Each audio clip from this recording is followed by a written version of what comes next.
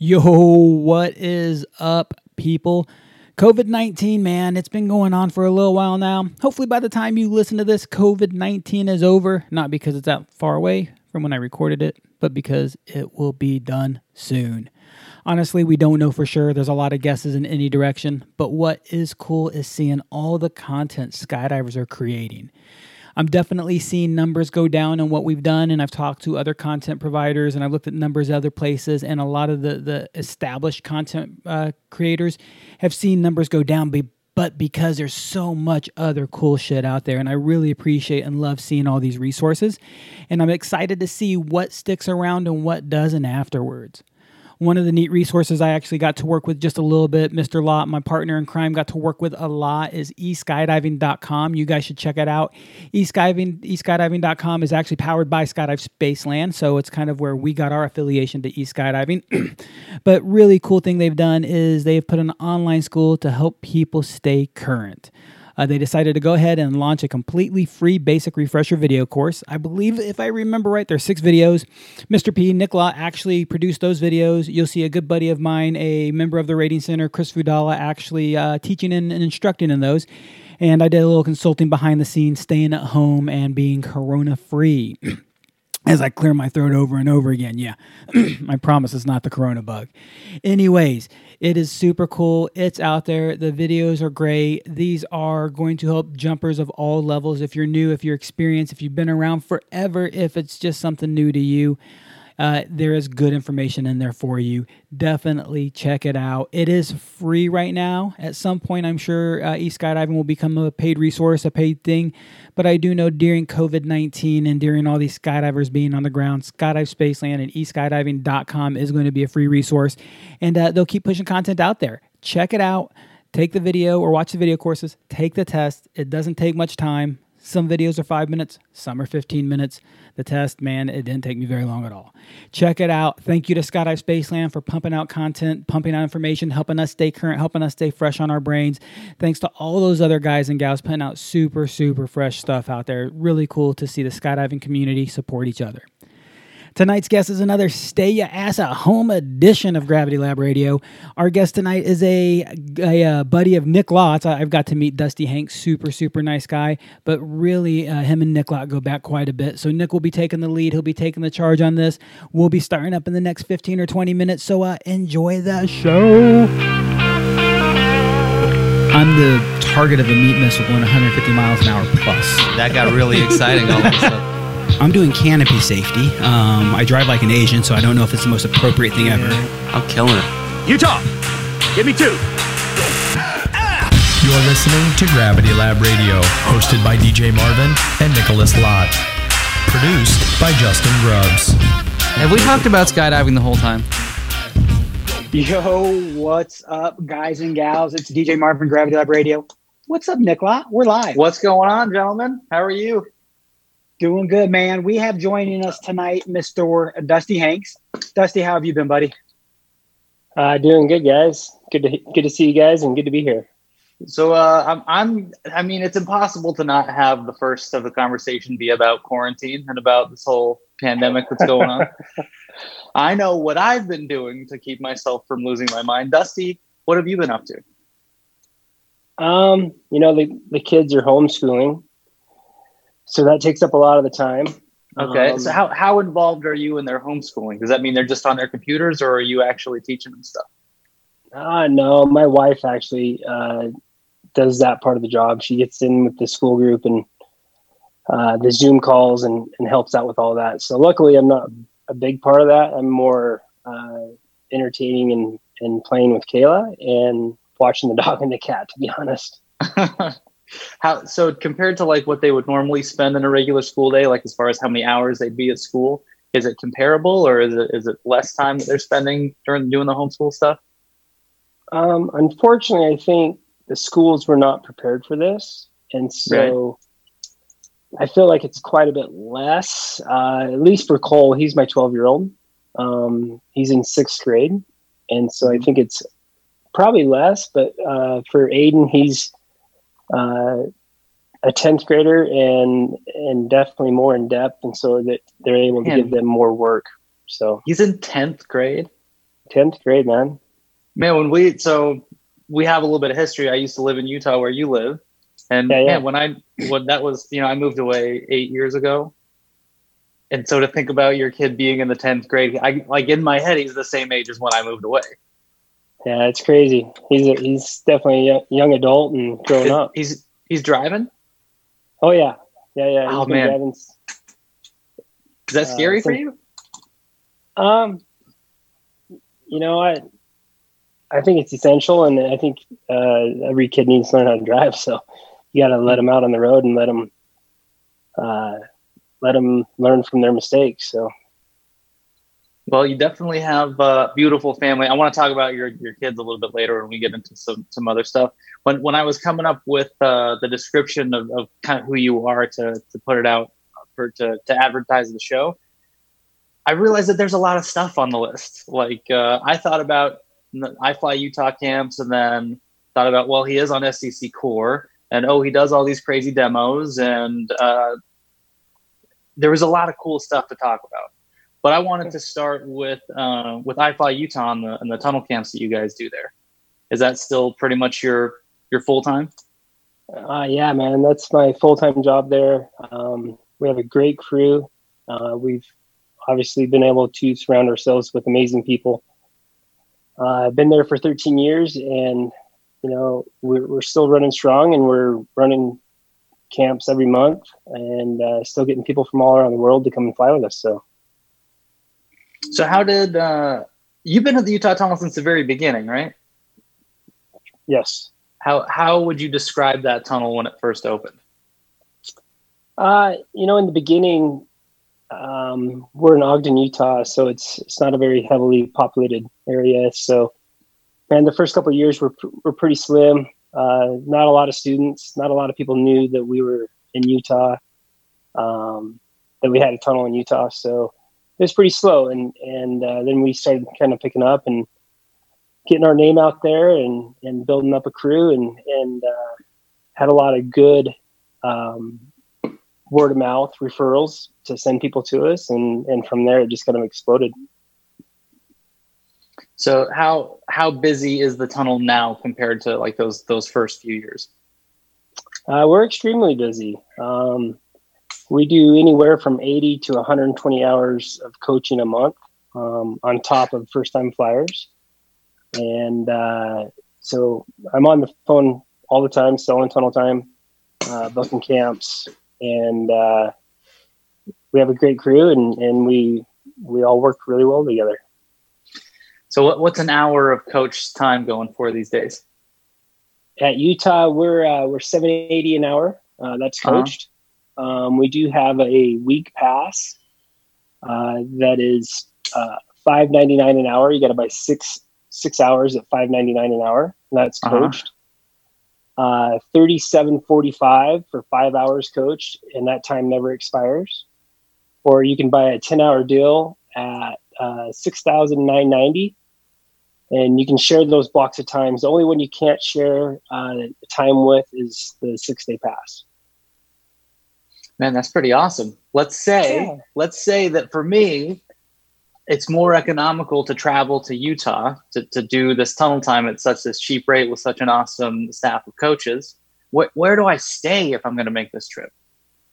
So actually, I have a house that I bought. It's a skydiver house. So it's a 6-bedroom, 3-bathroom house. I used to have a condo that we had everybody stay at.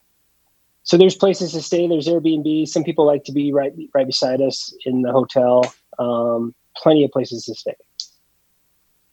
How much time does your average tunnel camp participant come in and do?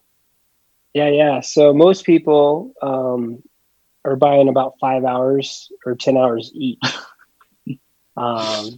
They basically people show up only knowing how to belly fly. And by the time they're done with us with 5 or 10 hours, most of them are sit flying head down, transitioning, and just kind of depends on each person because they all progress at their own pace. And so it's awesome. It's awesome to watch. So do you have like a philosophy of how you teach people, like how your coaching goes? Like how strong of a belly flyer does someone need to be before they go to back flying, and then back flying to sit flying and all that? Like how do you work that progression? I think at iFly Utah, we've kind of built up a reputation of pushing our students hard and fast.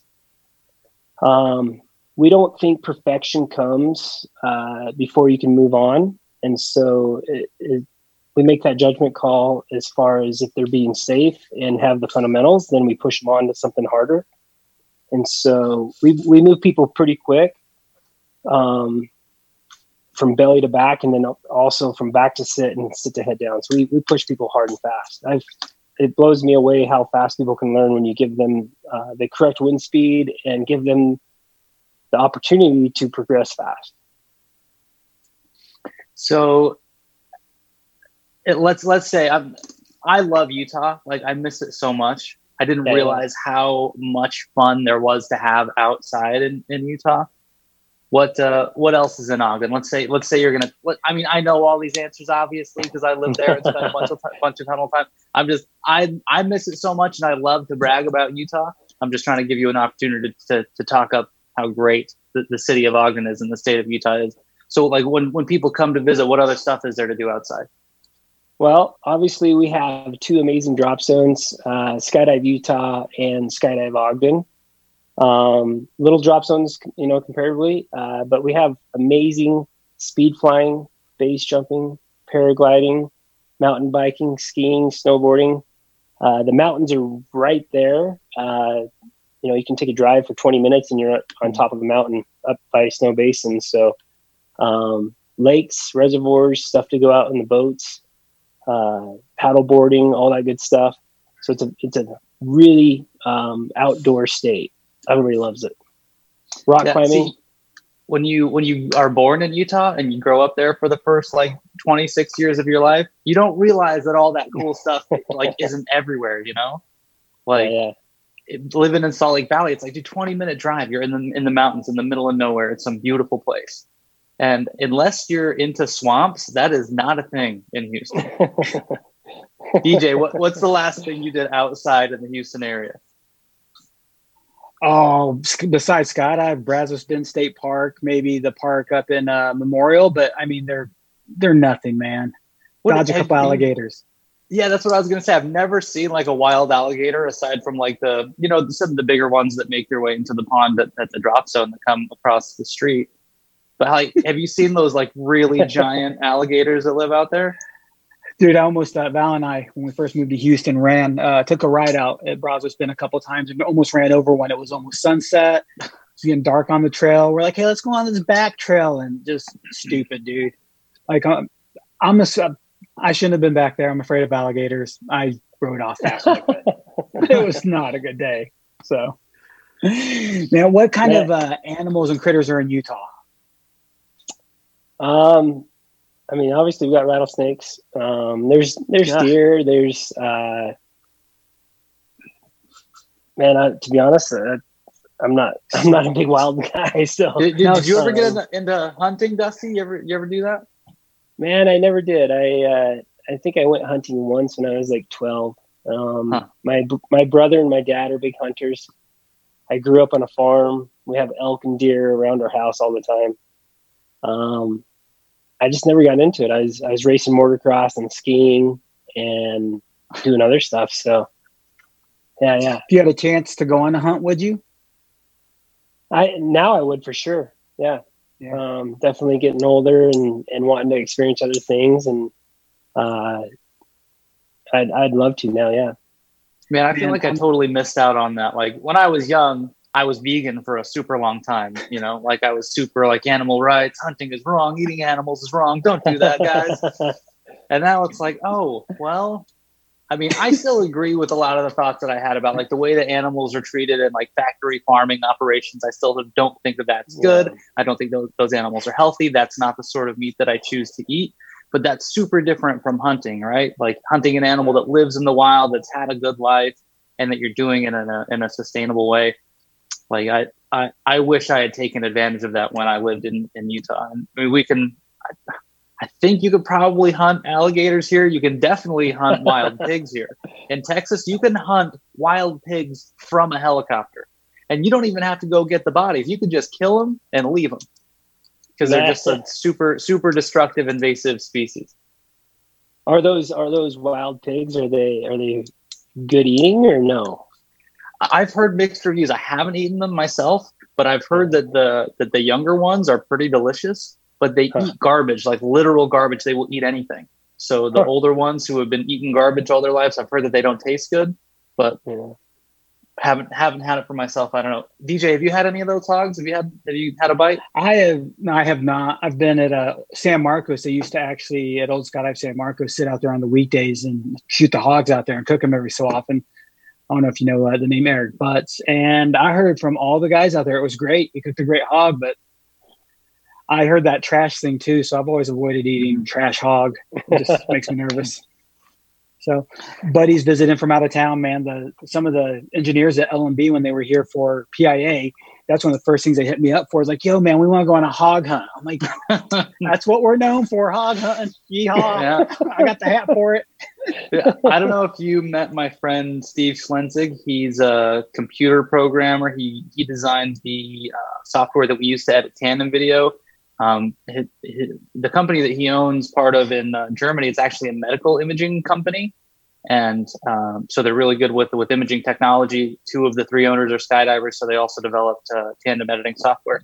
But in Germany, they don't have the right to bear arms, right? He told me that he had shot a rifle. He shot 3 rounds out of a 22 rifle when he was, 22 is just like those serious guns you're packing there, DJ. And that so was just when for he the was stream, though. when he was young, he shot these 3 rounds and had never shot a gun besides. So when he was in town visiting, I took him to the shooting range, and oh man, it was so great to see how much he loved shooting. We took just my like 40 caliber pistol, and he was having so much fun. And he's just a super smart, like over analytical person, and so he was taking all of the coaching like really seriously, like any advice that I had for him. And it wasn't very long before he was shooting my gun better than me. And I was like, oh yeah, you better take it easy, buddy. This is a little bit too much for you. Go back to Germany.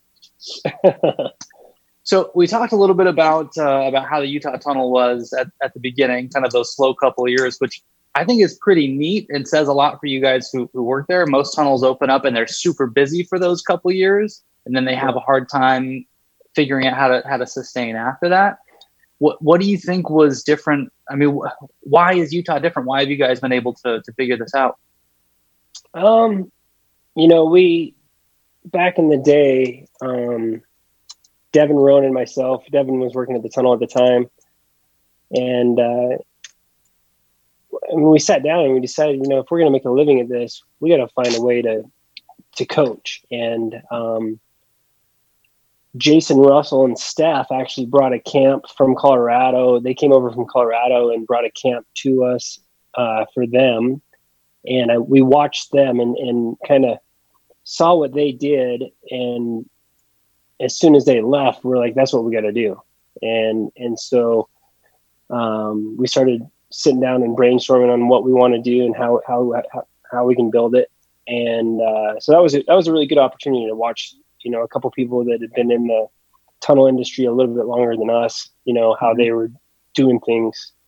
And we all, as coaches, we all do things a little bit differently, but the big thing that Devin and I wanted to do was to push students to progress super fast.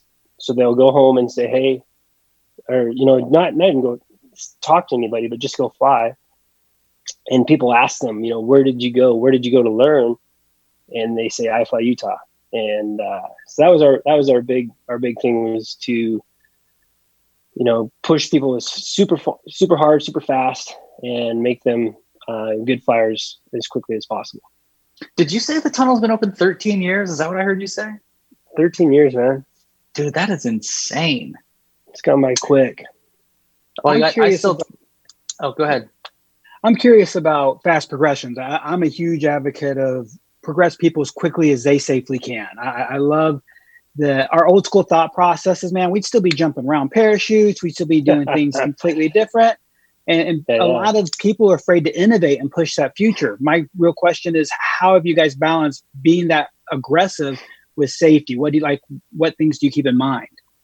So the unique thing at iFly Utah is we coach together. It's a coaching team. And so it doesn't matter if I'm driving the tunnel, if I'm in the wind with the student, or what I'm doing. We're all coaching as a team together, no matter what. And so we're all taking a cut of the coaching at all times. And so we all, as the driver, we stay really focused and make sure the wind speeds are correct, turn the wind speeds up or down as quickly as possible for safety. We always have 2 coaches in the tunnel. And so if we need to do transitions or something, we have 2 people in there. We're all level 4 instructors. The crazy thing about iFly Utah is, like myself, I've been there 13 years. All my instructors, anywhere from 6 to 8 years of experience. And it's not just experience of taking first time flyers, but we're coaching 100 hours a month. So we know what to look for. We know how to correct things. And we know how to push people safely. And so good judgment calls, like making really good judgment calls as far as when to move somebody on to the next step. I think an easy way to say it is your staff's invested, man. I like the way you describe it. They're financially invested by actually being part of the team, and ultimately they're emotionally invested because they want the team. Like, I'm not trying to outsell you as a coach. I'm not trying to outperform you as a coach. We are all in the same great cause together, and we all care about it together. So I like that group motivation. It's a cool way to do it. Man, it's such an amazing crew that we have, and we work so well together, and it's awesome for the student, and it's awesome for us. And it's crazy to see how fast you guys really can move someone up to flying head down.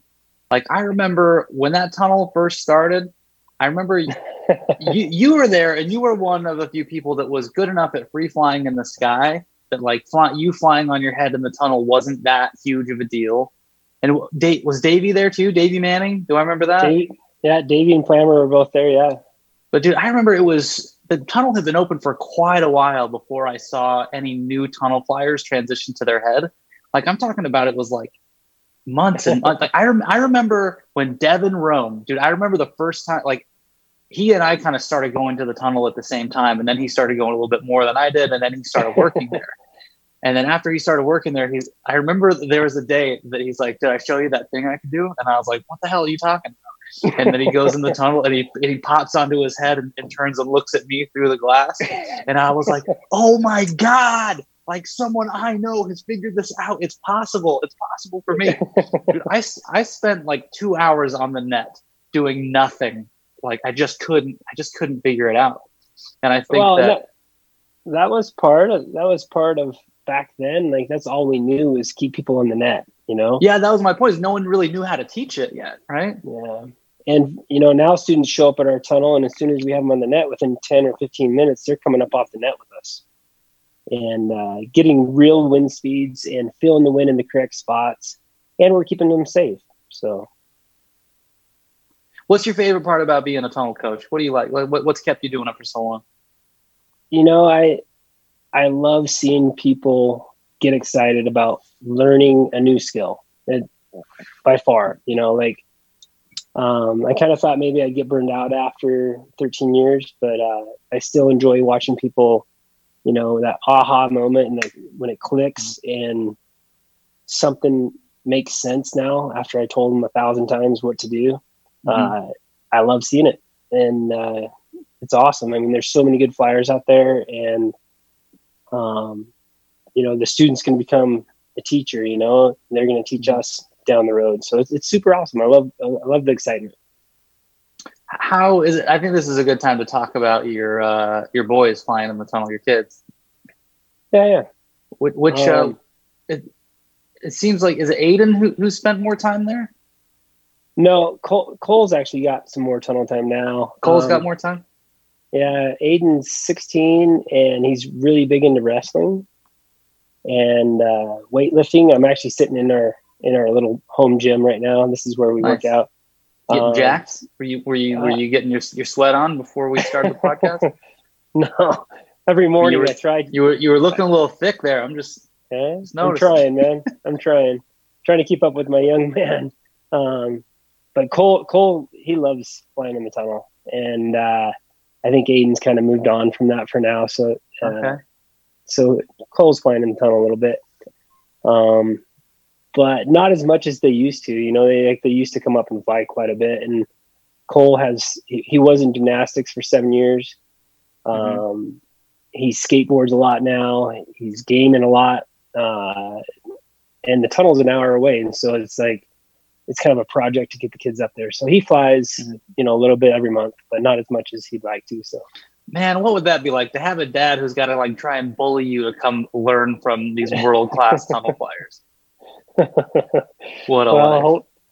Yeah, they got it pretty good, I think, sometimes. So you did some other sports before you got into skydiving and tunnel flying, right? You kind of briefly mentioned about motocross. I remember that a little bit. Yeah. And I raced, I think motocross, I raced for about just over 10 years. Skied since I was 4. It's kind of normal, I think, for most of us. Like my teammate, Jason Russell, raced motocross. I know MX and Travis and all these other guys that have had dirt bikes and raced. And so I think we've all, you know, before we got into skydiving, you know, entertained ourselves with different, crazy sports out there, right? So I want to take a second. Oh yeah, go ahead. I want to take a second and go back to your kids. First of all, just because everybody knows Mama Donna Jean keeps chirping over here, loves everybody, misses everybody, misses Texas. So Donna, what's up? Awesome dad is something she said to you. But your kids, I think you watched a little bit of Melissa Nelson's interview and us talking about her kid jumping, and you took your kids to jump with Ben as well. I did. I took them when Cole was 10 years old, and it was kind of funny because he was on a break from gymnastics because he broke his leg, and so the video, like, he healed up enough, and the video is funny because he's going out to the plane with Ben. And he has his crutches going out to the plane, and then I grab his crutches, and then we get in the plane and we go make a skydive. So Cole has actually made 5 tandems, and Aiden's made 1, and we're planning on going back as soon as this crazy virus goes away, and we're going to do some more. So you've jumped with your son? It. I did, yeah, both of them. It was awesome. I was able to go out and experience that with them and film them and share that moment with them in the sky. So it was some of the best jumps I've ever had. Badass. I've got to know what your nerves are like in that moment as a highly experienced skydiving dad, being with your young kid on their first tandem. What do you feel on that jump? Man, to be honest, you know, like, Ben is so professional. I've known him for a long time. I've known Melissa for a long time. And I wasn't really too nervous, you know, like, I climbed out on the strut and looked over, and, you know, Cole's like just smiling and ready to go, like it's some kind of a video game, you know? So I personally didn't feel any nerves. I'm not sure if Holly did or not, but, you know, I felt pretty comfortable with the whole situation and being around the sport. I mean, I've been skydiving for 24 years. So, and knowing Ben's history, you know, like, I was super comfortable. And Holly, your lovely wife, jumping. Was this something you had to talk Holly into, or was she pretty open to this idea also? No, she was widely open to it. She was, you know, making sure that the boys, they knew that it was their decision, and super easygoing, you know. So, and she's been around it forever. So, sorry, DJ, you had a question? Man, I actually got distracted because your audio, we're all audio fine, and you look like a bad movie from my family and from my heritage. I have Asian heritage, so we joke around. Yeah, Dusty, are you seeing it? He literally just moved his lips and then said, "What's happening?" I don't know what you mean. Now you're fucking with us. You son of a bitch. But it really is. It's a good second delay on your end. I don't know what it is. No, I was saying I took my sister on the tandem, and my most memorable skydive by far ever is taking her on a jump. And I thought I would be super nervous because she's my family. But I know my training. I know the people who've worked with me. I know the people who've trained me, and I trust in their training and my ability to follow it. So I didn't have a lot of nerves, but what I had in the plane was joy, the moment under canopy, the memory we share together. It really was a great time for my sister and myself. And I do not want kids. I call my wife and I consider ourselves non-breeders. No desire to have kids. But speaking to Melissa, speaking to you, speaking to Ben, the only time I want kids is, dude, how awesome is it to share this experience with your child? Oh man, it's a whole nother level. So it's pretty awesome. So you can't answer this question almost any other way, but what's your favorite skydive now? Oh man, one person you've jumped with. I mean, I have a lot of fond memories with jumping with a lot of people. But I met my wife. She was one of my students. I took her on a tandem. And so I've taken her on 3 tandems. And so that's got to be number one. And then the other right below that is jumping with my boys. So besides all the other craziness, that I've done and records and competitions and stuff, super awesome. But those are the top 2 for sure. I love that no matter how many badass things we do, and we've done a lot of them, you've done a lot of them, and Nick's going to definitely get back to some of that. It ultimately comes back to love of the sport, love of family, love of people. And my favorite thing about skydivers is that passion that you share for your family and each other. So thank you for sharing the story, man. I was super excited to ask you about your kids. Nick, you had something to say in your little delay? Gosh, I had about a dozen different questions run through. So I'm just gonna pick. I don't know how you got into skydiving, Dusty. I don't know. Yeah, I don't know where your first jump happened and how you got into it. It's pretty funny because I grew up on a farm in northern Idaho, about 20 miles south of Canada, where you would never think skydiving or anything, right? Like it's farm life.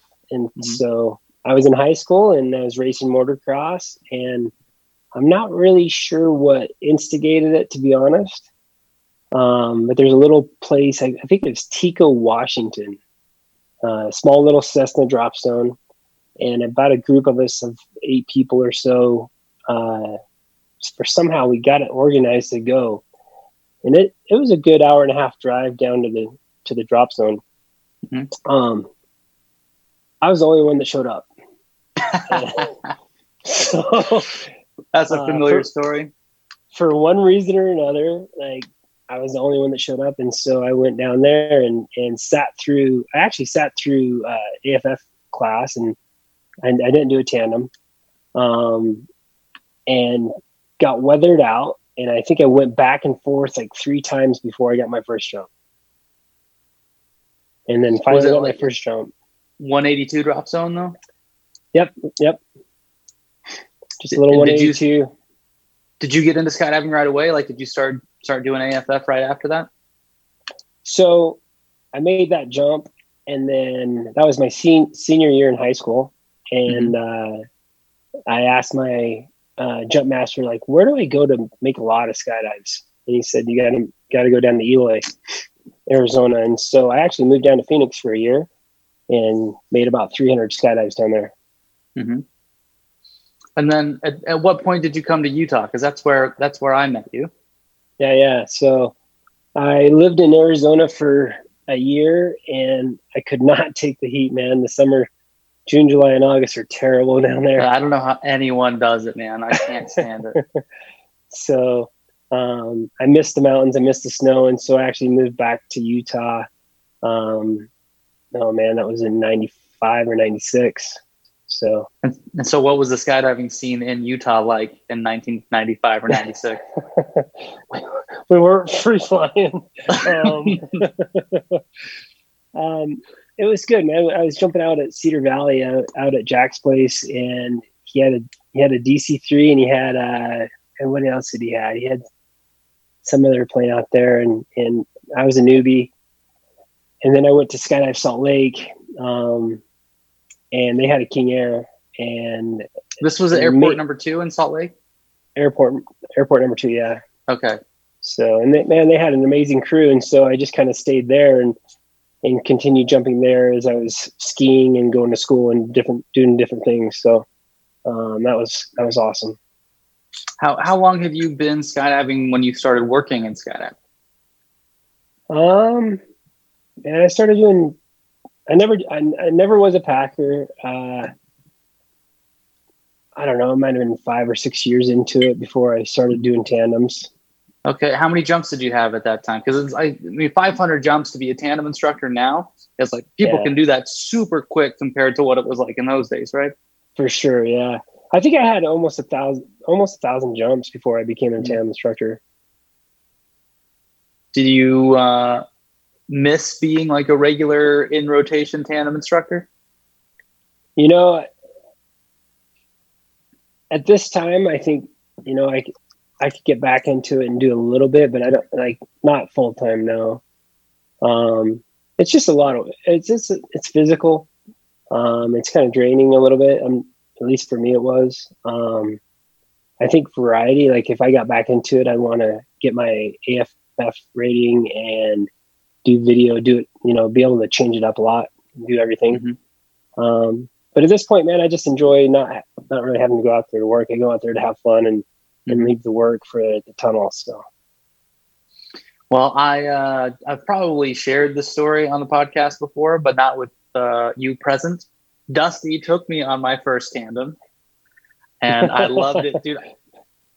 I have a few like vivid memories. Like I have the video, obviously, which if anyone is listening to this who's not a skydiver by some miracle that we have non-skydiver listeners, you got to get the video. But I remember like looking down with my feet over the edge of the airplane. Like I remember seeing my shoes and seeing the world down there. I remember when I first, like I remember you tapping me on the shoulders, and I remember looking up and seeing the beautiful Utah mountains that were there. And I remember when my video guy Lynn flew up, I still remember giving him a high five. But the thing that I remember most clearly is when the parachute opened and you were yelling, you were going, "Fuck yeah!" And I was like, "Yeah, fuck yeah, dude, this is crazy."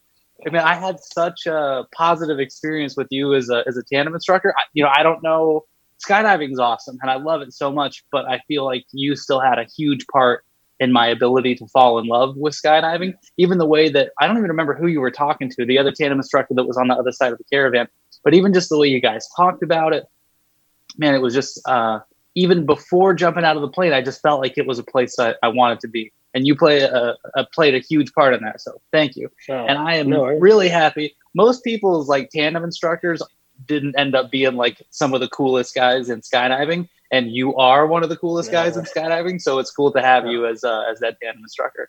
But I don't know if you remember this. I landed, I got back down. I met Ryan Stothard the same day. I was standing at the manifest desk talking to Suzanne saying like, "Hey, I got to go again. Put me on another plane. We're doing this again." And Ryan came up and saw how excited I was. And he's like, "Oh man, you got it. You got it."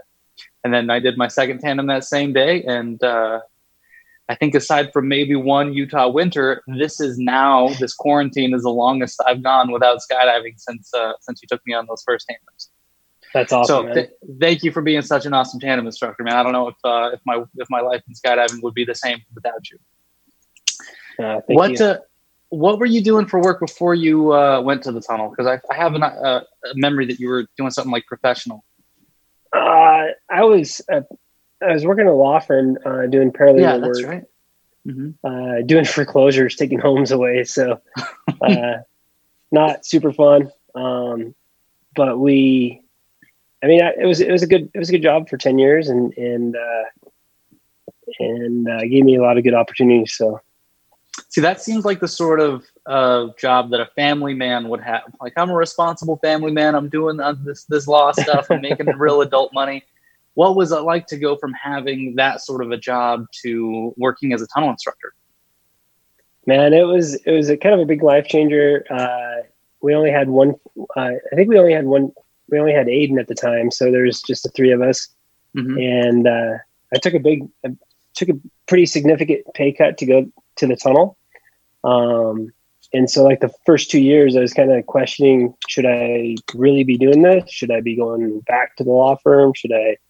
What should I be doing to make sure that I can make a living for our family? So luckily, a little bit of hard work and getting our name out there and stuff, I make more than I was making there now. So make a decent living doing what I love. So. Man, that's got to be a bold move. I bet that was a tough conversation with the wife. Yeah. It was a long one. So what was your skydiving skill set like at this time? When the tunnel first opened? Yeah, when you started working on the tunnel, what were your skydives like? When I started working the tunnel, like I'd been free flying. I probably had a couple thousand free fly jumps. Obviously, I had bad habits. Bad form, bad habits. Were you bringing some pizzas to the tunnel? Oh yeah, yes. All day long. that was actually a hard one to get rid of, man. So that was a true challenge to get rid of the pizzas. So I was pretty fortunate. Like Davey was our lead instructor at the time and kind of mentored me, and he knew that I had a lot of skydives, and so like. I didn't start head down on the net. One day he just said, "Hey, transition to your head." And I transitioned and pizza out and started flying on my head. And I was like, "Oh, that's not as hard as it looks." So, but I've never said that about a single thing in the tunnel. Just so you know, the phrase "it's not as hard as it looks." Never ever have I said that. But yeah. So you started. The only reason that I ever got any good at skydiving is because I was on a 4-way VFS team, which was inspired by your 4-way VFS team, which was Rockwell Airtime. Yeah. Do you remember what year you guys started? We only did that. Well, actually, we did a couple years. I think it was 2010 is when we started. 2009, 2010. I think 2010 is when you guys competed at nationals. Yeah. So what sparked your interest in VFS or in 4-way VFS especially? Being around the sport a long time and watching Arizona Arsenal and SDC Standard and even Mandarin back in the day, even going back and watching Stevie Boyd and Trent and all those guys do some crazy stuff and watching them train and now years later talking to Stevie, they're doing 1,000 training jumps a year or whatever. And to see the consistency of training and getting better as working together as a team. And when 4-way VFS came around, it looked awesome to me. It looked like something I wanted to do. It looked very physical and challenging. So, I was pretty fortunate surrounding yourself with good people like Devin Rohn and Kai Kai and Ryan Scothern and John Lee. We just created a little team from Utah and thought we'd give her a shot and go to nationals. And I think we only did like 60 training jumps, but we did a lot of tunnel time. So it was pretty funny when we got to nationals, like, they play the videos up on the screens after as they're judging them, and everybody watches us. They'll watch us exit, and we like blow apart, and then we come back together and we turn do the like wind speed up, 22 points, and just blew advanced away, and so we did not know how to exit an airplane at all. But once we got back together and the wind speed got up there, we were crushing. So I think we still have one of the highest averages for sure in the advanced. I think it was like 16, 17 points in average. So super fun, good crew, those boys were fun to have around. You guys made it look so much fun. Both I got to kind of hang out and watch your guys' training in the tunnel a fair bit. It's when we were all kind of starting to learn, and seeing you guys, seeing the team dynamic in the tunnel, seeing how quickly you guys were learning,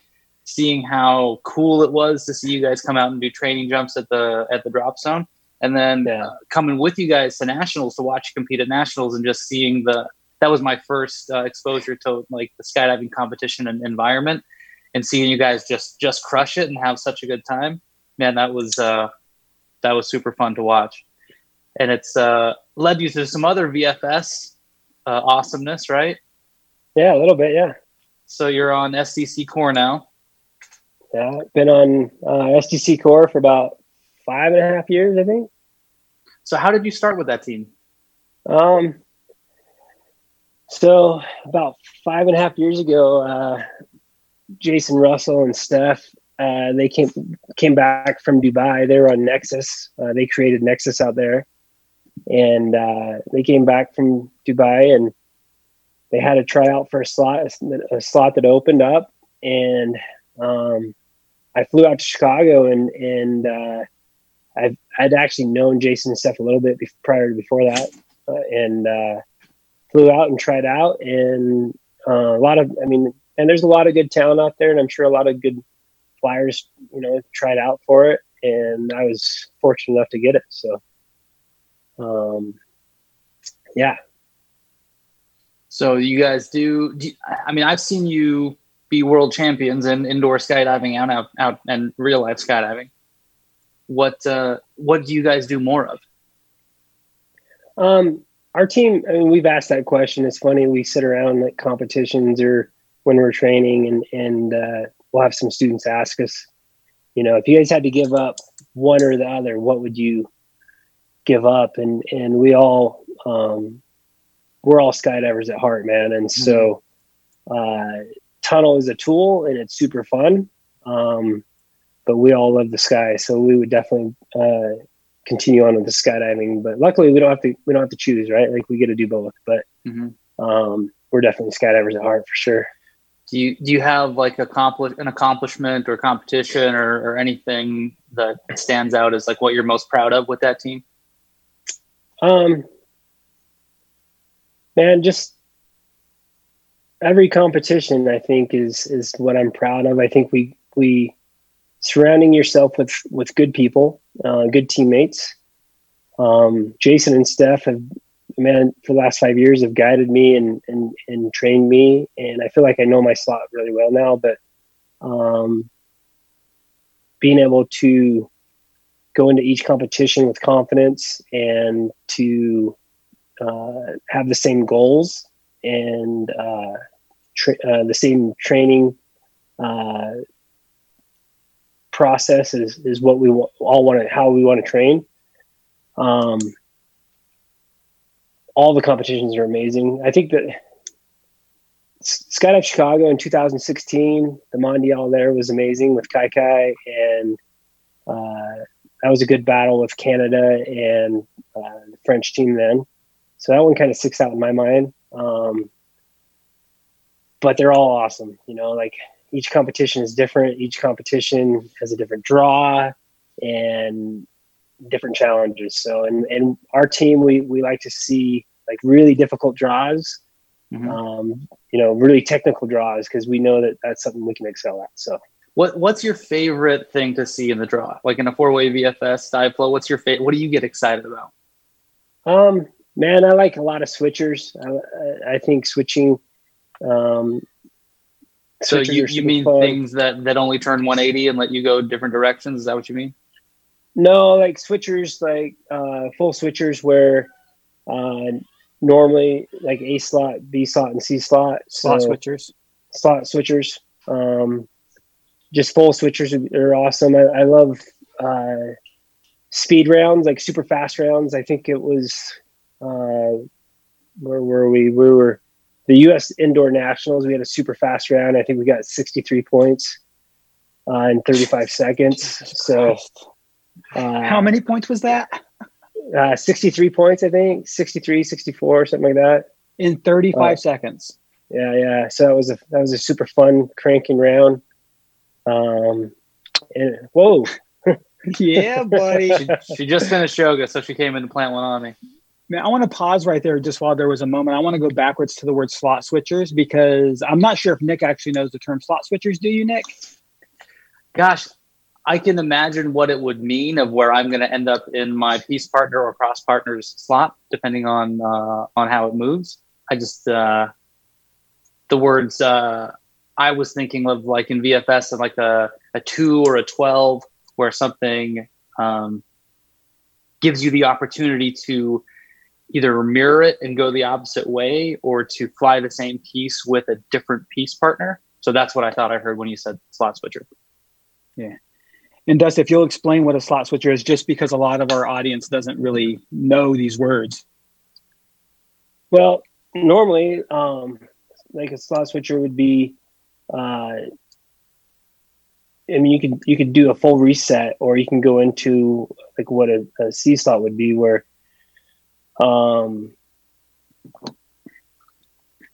it's Nick, you use the word piece partner, right? Yeah, piece partners and cross partners. Yeah. And I think essentially the idea is you're switching slots. So you don't have to memorize one skydive. You have to memorize basically two skydives said and done, because you go back and forth from one skydive to the other and then back. True. Is that? Yeah. Or, I mean, if you wanted to, you could reset and just, take that time to reset and go on. But to do the mental work and to be a little bit faster with less transitions, then you'd take that and switch slots. Okay. And so when you say reset, meaning going all the way back to where your slot was and not switch slots to make it work anyways. Correct. Okay, cool. Sorry, man. It's I don't do a lot of formation skydiving. I'm a videographer background. I actually did three-way artistic. I was a video guy, so I didn't have to look very good at what I did. So it's a lot of terms that I have to figure out with. I'm sorry, I didn't just a national interruption. You were saying though with the team and the progression, some of your favorite meets were those slot switchers and whatnot. Yeah, those and the speed rounds are super fun. The speed rounds are challenging in itself, because if you try and go too fast, you're going to bust a lot. And so if you, take your time and start off at a decent pace and kind of ramp up throughout that dive, and maintain that pace and just not go to the point of too fast where you're busting and kind of cause chaos. So those are super fun. God, 63. That's 63 moments that you're all acknowledging that built point and moving on. And 30. Do you guys have a highest scoring actual skydive? No, I think, to be honest, I think Mandarin still has that. From the old dive pool, I believe Rook still kind of holds on to that. So I want to say it was like 40 or something, 42. I'm not sure exactly on the numbers there. How do you feel about the changes that have happened to the dive pool over the last few years? So this is going to be some VFS nerd stuff, but I still want to hear what you think about it. The changes that have happened, I think, make it a little bit safer. There's a lot of the blocks that were a little bit more dangerous as far as clicking heads together and stuff, where it would cause potential danger. I think VFS in itself is very difficult, and so I think it's great to kind of make the dive pool a little bit easier, so that it's a little bit more accessible and easier not to just blow apart in the sky, and make it more successful. Is that did they change the 15, the bipole? The 15 changed. The 20 was the one where the heads were going to click together a bit. And, when we were training the 20, the old 20, there's been a couple times when me and Jason or somebody hit heads and it about knocks you out. So, the 15 was a little bit, that just got changed up. The 20, so. Dude, I still will never forget the moment that we were doing, it was a carving 13-3 in the tunnel. I don't know whose idea that was, but man, so DJ or anyone else who doesn't know what these points look like, a 3 is an accordion, like a 4-way accordion that breaks in the middle. Each piece does a 360 and then comes back together in the middle. And then 13 is a round, and it's kind of a similar thing where the round breaks in two places, the pieces turn to 360 and then comes back to the round. So someone had the brilliant idea of doing these 2 points while carving in the tunnel. And so you're still just like the whole world outside is moving so fast because you're carving and turning at the same time. So the rest of the world is just a blur, but you see all your buddies' faces just laughing about how, how silly and how fun this thing is to do. So that was. I gotta say that was either Kai or Devin. I think that threw that in there, and we started doing that. It was super fun. Well, that was a genius invention. So we've talked about tunnel flying and skydiving a lot. How do you compare the differences between the two, and what do you think makes like someone who's a good tunnel flyer, but maybe they don't have a lot of skydiving experience? How do they get better at both? You got to balance your time and effort into both, right? Like it's good to put the time and effort into the tunnel to learn the skills.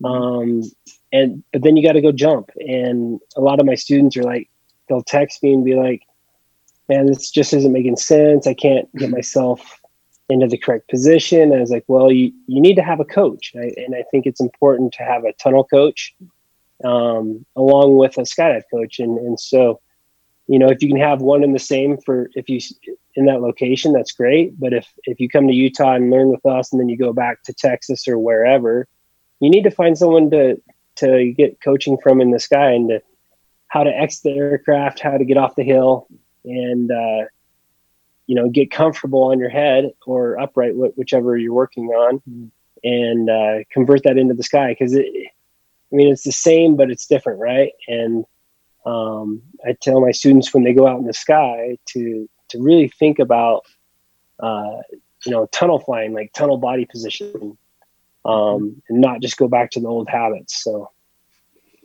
what's the most common question that you get from a student who's progressed well in the tunnel? They go home, they think they're going to be a badass at skydiving, and then something's not working. Is there a most common thing that people come back and say to you? The only reason I ask is I'm just imagining my friends and my personal experience of learning to fly head down in the tunnel first before being able to fly head down in the sky, and then just getting out of the airplane and having no idea what to do until I'm going fast enough that what I learned in the tunnel starts to be applicable. Yeah, I'm not really sure, to be honest. I mean, a lot of the students I see in the tunnel, and only a few will reach out to me about the skydive stuff. So, I just mainly see them and coach them in the tunnel. So does SDC Core, do you guys have like goals? Are you still, hoping to compete when this whole coronavirus thing blows over? For sure. Man, we're all kind of chomping at the bit, ready to train. We actually had some lineup changes on our team. And so with the complete team right now, we actually haven't skydived together. So we have myself and Jason Russell and Steph and Sam Lindell. And then Sam, dude, I love Sam. He's such a fun person. He's a ride, huh? Yeah. And then we have Johnny Gunn. Johnny Gunn's on our team now. He's taking Jake Jensen's place as camera guy. So cool. We are all stoked, ready to train. We're still scheduled to go to Russia for the Mondial in August. It hasn't got postponed yet. We're waiting to see if we can go to Chicago the end of May and all of June to start training to get ready for that. Obviously, we've got to wait and see what happens with this whole virus thing. Yeah. They already postponed. We were supposed to be over in Belgium in April for the indoor World Cup, and that I think it's in October now. So we're definitely still a team. We're waiting to train, and we still have competitions that we're looking for, and to go compete and get out and have some fun. I like to ask this question to anyone who we have on the show who's been part of a successful team. What do you think the pillars are, the most important parts of having a successful team, of being able to like keep a successful team together? Yeah, team life, huh? Like it's team life is good. It's you got to surround yourself with people that are motivated, same goals, same financial ability to pay for all this competition and training that we do. You got to have someone that's almost like, you know, like best friends. You got to have people that you enjoy being around. Cause like when we go train, we train for 10 days or 2 weeks at a time. And you gotta want to be around those people. Cause if you don't want to be around those people, that team's not going to stay together very long. So, surrounding yourself with good people, man, and the same goals. So, and that's what I was hoping you'd say is find good people and you know like-minded people you can be friends with. I was just, as you were talking, I was just kind of imagining like you're super accomplished in different areas of skydiving, and I wondered, like, when you started setting goals, did you ever see, like, I guess my real question is, what are your future goals? Like, what more is there for you than what you're currently doing? You know, I love world records. I want to continue being a part of the world records. My goal is, I love team life. Team life to me is fun. I love training. I'd love to be on SDC Core and you know, win 10 consecutive U.S. national championships, or win 4 mondials, or you know, just continue pushing ourselves and being a better team. And it's challenging. You know, we're switching teammates up every once in a while, and that's kind of challenging. But my goals are to continue on and compete and try and rank up as many titles as we can. To be honest, you know, there's a lot of good teams out there. Russia and Australia are training really hard right now, or you know, the last couple of years, and so we have some good competition coming out. Who do you expect your toughest competition to be in the next few competitions? For sure, Russia and Australia. By far, they're both teams that we've been watching and they've been building through the past years. Italy has a great team too. They only focus on indoor stuff. I don't believe they compete outdoors. At least I haven't seen them in any competition. So, yeah, Russia and Australia, and they're eager. I think it's easy to not to lose the eagerness, but to get complacent when you're on top, I guess. And those two teams are for sure chomping at the bit and ready to compete, and they're both really good teams. Man, I get super jealous because you're a way better skydiver than me. But man, it makes me really proud to have friends that are just doing so much cool stuff, you know. Man, there's so many good flyers out there, and I wish half of this came to me naturally, right? Like, I felt like the last 24 years I've had to work for everything, and then I watch some flyers and like, man, they've been flying for like 3 years or whatever. Yeah, how do they figure it out so fast? Those bastards. Dude, it's crazy. Like, not going to name any names, but Ben Rohn. Yep, he's guilty for sure. Man, I remember jumping on his 100th jump, and I was like, dude, I remember that jump at a Live Bigs event, right? You got to be kidding me, you know? Like, dude, I remember him out face carving between 2 rounds on a head down big way at the 100 jumps. 100 jumps, you know, and ridiculous. So yeah, it's kind of cool because I mean, I took Devin and Ben and CJ all on their first tandem too, and that's cool, dude. That's super cool. See, you're you're a good tandem instructor. You're good at sharing that passion, man. I believe that. But I made all 3 of those guys tunnel instructors too. But it's so. You know, you could make me one. I'm just saying. Come to Utah. But I got distracted. I'm not sure where we're at now.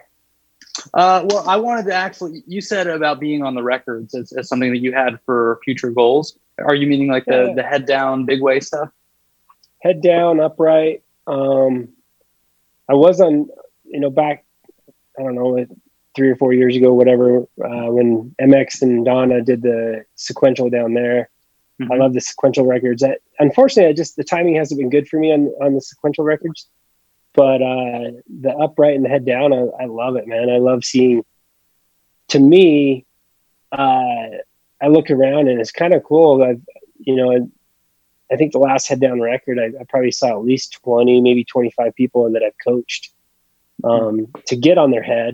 And then they've progressed that much more and got on their world record for themselves, And so it's pretty fun to see all the people that you work with through the years and they achieve their goals at the same time as you're achieving more goals for yourself. So I have never had an instructional rating in skydiving. And I think that, with the limited amount of coaching that I've done, those moments of seeing someone get it and the reward that you get when you see someone else get a thing that you're trying to pass on to them, that's got to be huge when you see people doing records and stuff like that. That's super cool. Do you have a student in mind, like your proudest student, someone that really stands out? It's not you, Nick. Stop kissing up. Oh, of course it's not me. That's obvious. I don't know if I want to go down that route. But all right, fine. I won't make you pick favorites. There's so many good students out there, and man, we love having fun at iFly Utah, and the students really make it enjoyable.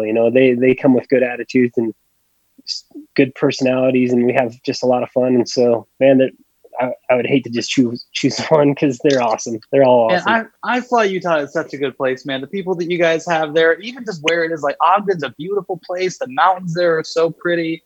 Like there's good food around. There's a goddamn bowling alley and an arcade and an indoor surfing place. Like that place is such a playground. Speaking of Utah instructors, how's my boy Brockton doing? How's Meaty doing?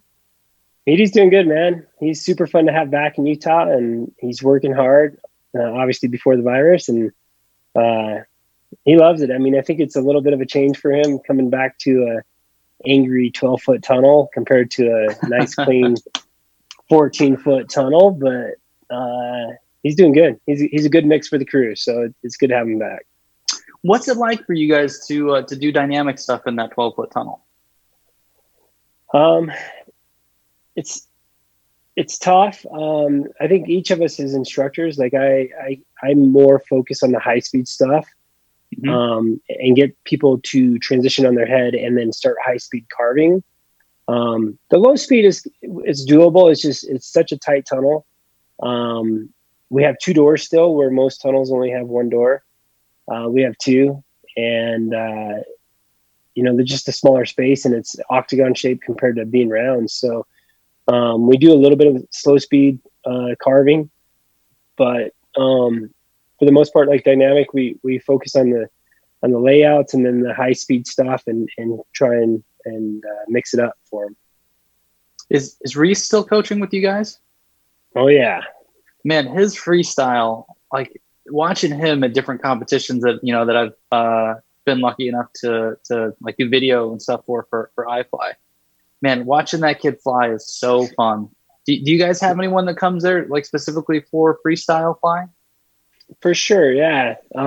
Obviously, Reese is a big name in freestyle, and so we definitely have people come for his instruction specifically. And man, he's the cream of the crop. Man, he's one of the best freestyle guys I've ever seen, and it's pretty funny because when he was on a team with you back in the day, Team Friendship, like he was a 200-pound dude, right? Like, yeah, he's 160 pounds, and he's like Gumby. He's super flexible, and so he's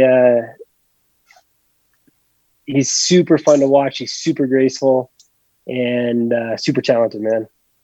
I remember, and this is even a handful of years ago now, I saw him at a competition, and he's just doing side fly layouts, and just staring into the eyes of the judges. And it was like, I felt kind of bad. Like I felt like that these judges were like, this was an early skydiving or an early tunnel competition where the judges were like straight up old school skydiver judges. And it's like, man, the talent of what he's doing, like the challenge of this skill is totally wasted on these people. They have no idea that they're watching him do this impossible thing. He's doing these side layouts and just staring at the judges right in the eyeballs with a smile on his face. And it's like, man, that's super, super next level. So we talked a little bit about your VFS team, but that's not the only kind of team that you have going on, right? You do quite a bit of demo stuff. Yeah. I've always been big into demos. I love demos. I love jumping into events. And so I've kind of ran a demo team for, it's probably at least 12, 13 years, at least, that we do demos. And I used to probably do about 20, 25 demos a year. We've kind of cut it down a little bit just because I'm at the tunnel so much, but we still do a dozen demos a year or so. And I love doing that stuff. What was your first demo? Your very first time landing in a place that wasn't for skydiving? Oh man, my very first. That was probably like 20 years ago, Nick. Trying to think. That's probably a high school football game, to be honest. Yeah, you don't remember it very well? I don't. Man, the reason I asked is I remember my first demo real well. And I was sure the moment I let go of the airplane, I was like, well, just did it. Just killed myself. This is not going to end well. Like the landing I've only done, a couple dozen demos. And every time I land in a demo and you hear the cheer of the crowd and little kids run up to you like you're a superhero and the stuff that they say, man, it's so rewarding. But the nerves of every time I jump, like before leaving an airplane, it seems like with most skydives, the moment that I'm out of the plane and especially on a demo, once my parachute's open, it's like it becomes, my thought process just starts going on its own, and you're just doing this thing that you've practiced. But the nerves leading up to that are not great for yours truly. Do you still get nervous doing demos? I enjoy them for sure. I get a little nervous for sure because some of the demos we do are pretty technical. A couple of years ago, we did a jump into the Stadium of Fire at the BYU Stadium. This is a football stadium, right? Football stadium for the 4th of July. And we only get half the field to land on. And we did this at night. And they shut off all the lights in the stadium and they count us down, and we exit over the stadium and there's no lights on the stadium at all. So we get out, we jump out, and in free fall and light my pyro, you can kind of make out where the stadium is, and coming around and trying to set up to come in to land. And I'm the first one to come in, and they light up the field about 10 seconds before I come in to land. So super intense. It's super fun. Lots of pyro.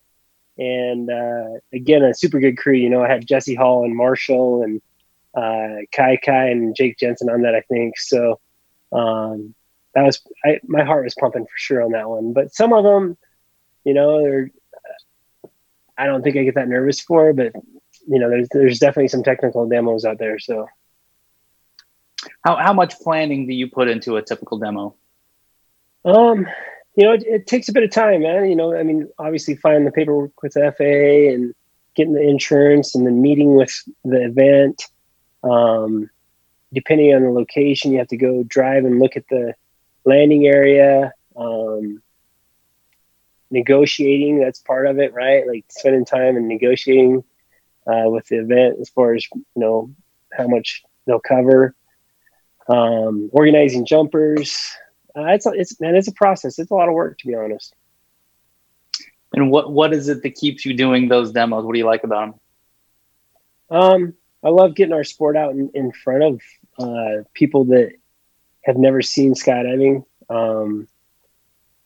Give them the opportunity to see what we do, and hopefully, maybe some of those people will come out and jump or go to the tunnel and experience what we get to do for a living. So what's the name of your demo team? Well, the company is Compulsive Flyers. but I'm. That's right. God, I remember Compulsive Flyers. God, you have had that going for that long. Jeez, I've had it forever. Yeah. So I don't know if it's 13 or 15 years or how long, but so it's Compulsive Flyers. But I'm sponsored by Maverick gas stations right now, so everything I do is based for them. And that's what I was hoping that we would get to, is that you've been someone who the entire time I've known you and seen you in skydiving, you've always had a fair number of sponsors. And I think you've always had more sponsors outside of skydiving than anyone else that I've known. And I wondered if you had a secret recipe that you were willing to share with the whole world about how we all get those big sponsors. Because skydiving sponsorships, you're lucky if you get free gear, is how most skydiving sponsorships go. There's not a ton of money in skydiving sponsorships. There's skydiving gear is expensive, so it's really great to get a deal or to be fortunate enough to get free gear. But big companies like Maverick, we don't have Maverick here in Texas, but it's a big chain of gas stations. Or Monavie was another company I remember you having. But Rockwell watches. So how do you go after these big sponsors? What do you do? Man, I have a great wife that puts together some good proposals, and you have to be, I think all of us as skydivers, we know we have to be hustlers, right? We have to hustle. And I put my heart and soul into it, and I approach companies, and I probably get shot down 1,000 times, before I get a hit. But it's just hustling, putting in the work and building up relationships. And sometimes they just kind of fall in your hands, like Rockwell, they had a corporate party at iFly Utah, and I was their instructor, and it just kind of fell into my hands, and we had a good relationship and kind of built it from there. And just being persistent and being positive and showing companies what you can offer them. So I want to get you to park there just for 1 second, because we hear regularly from newer jumpers who want to be sponsored, who want to get involved with just sponsorship in general. I like where you're going with this. What advice would you give a new jumper who's looking for sponsorship? It's all about giving back to, their needs as far as what that company is expecting out of you, and don't go into it thinking about what you can get out of them, but what you can provide them, and make sure it's a good fit. And you don't have to be a world champion. You don't have to be one of the best skydivers in the world or have a huge resume, but you got to be able to offer them something that they really can use for either marketing or social media or whatever it may be. You got to be able to provide to them what they want. So it's challenging. It's tough. Do you think, so you say you've been shot down 1,000 times for everything you've actually gotten. A lot of new jumpers probably go into sponsorships hoping to get more than they get. What could you tell them for expectations? It's kind of like anything else. I think setting goals and maybe, start your standard just a little bit lower, maybe, maybe start off in different packages that you can offer them, and maybe not go into it just requesting a huge amount of stuff, and just start to build that relationship and nurture it, right? Like, just be happy with a little bit and when things grow, and just let it happen. Man, it's always interesting, because it's a question I hear a lot from newer jumpers. I regularly get people asking like, hey, what do I do to get sponsored? And I love the advice, and more than anything else, man, be you for sure. Be you for real. Yeah. Something Nick asked us before we got started tonight is, have I got to meet you yet? And I tonight during our conversation have figured out why I don't know if I've met you or not. Because I've met Kai. And I have, now that I've met you, I know who the two different people are. You're racist. You think all brown people look the same? Happy brown people from Utah. That's your girlfriend right there, bro. She's brown. But I just love your personality, and you immediately stand out to me. It's like just such a genuine dude. And I think if you're going to try to appeal to any sponsors or to any companies, number one, first and foremost, be real. Miles Dasher.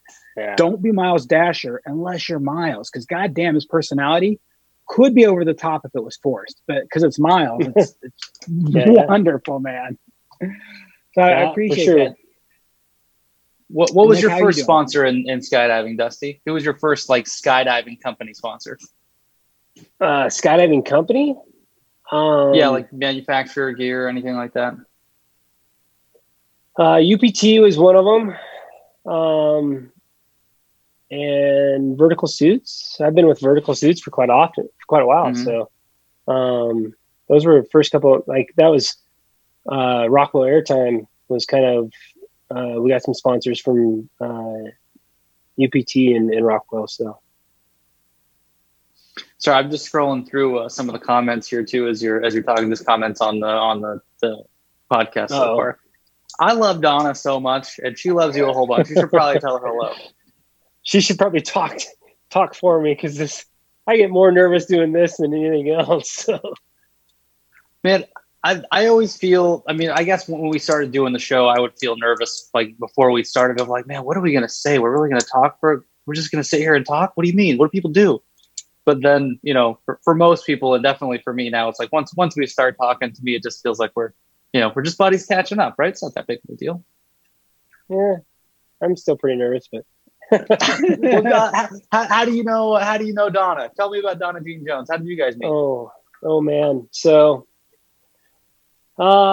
years ago, growing up, just like watching everybody else, like everybody knew who MX was, and so in the Lodi sequentials, and being a young jumper, I was fortunate enough. I think MX came out to Utah, and I got to meet him finally, and then kind of showed him our skills a little bit, and got invited to an event. And to be honest, I can't remember. Donna would probably know better, but I'm sure it was the Lodi sequentials where I met her. Yeah, 2012 Lodi sequentials is where I remember when we had team friendship going. We were next to MX and Donna and their team in the airplane. Yeah.